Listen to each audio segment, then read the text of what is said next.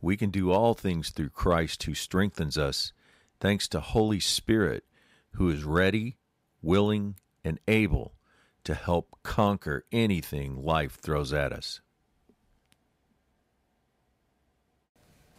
Top of the morning to you.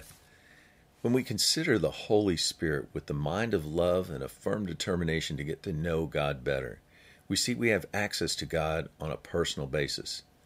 Holy Spirit's been around since before creation, Genesis 1:2, and the Spirit of God was hovering over the face of the waters.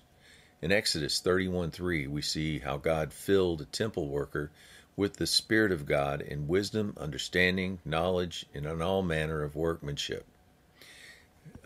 Numbers 11:25, when the Spirit of God rested upon them, they prophesied, which was to speak by divine power. Jesus in Luke 4:18 said, "The Scripture is now fulfilled, and this Scripture is now fulfilled. The Spirit of the Lord is upon me, because He has anointed me to preach the gospel to the poor, heal the brokenhearted, and liberty to the captives, recovery of sight to the blind, and liberty to the oppressed." According to Luke 11:13, Jesus said, "The Father gives the Holy Spirit to those who ask Him." After all, it is the Holy Spirit who gives life, John 6:63. Jesus also said God would send Holy Spirit to us after He left the earth as another helper, John 14:16-17. He will be known as the Spirit of truth, who both dwells with you and in you. He will teach us all things and bring to our remembrance all things Jesus said to us.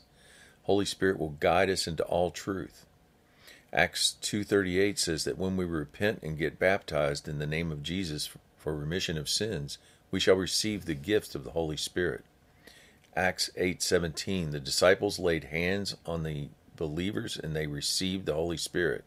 At other times, the Holy Spirit filled all who heard the word of God. Acts 10:44. One of the things Holy Spirit does for us is in Romans 5:5. He pours out God's love in our heart. Once received, we are to set our mind on the things of the Spirit if we want to walk in the Spirit. Romans 8:5. Holy Spirit then helps us in our weaknesses. Romans 8:26. Helps us to abound in hope. Verse 13. He sanctifies us. Verse 16. He helps us perform mighty signs and wonders. Verse 19. Our body is the temple of the Holy Spirit in us. 1 Corinthians 6:19. Bottom line, we have God living in us by Holy Spirit, 1 John 3:24. The word of encouragement.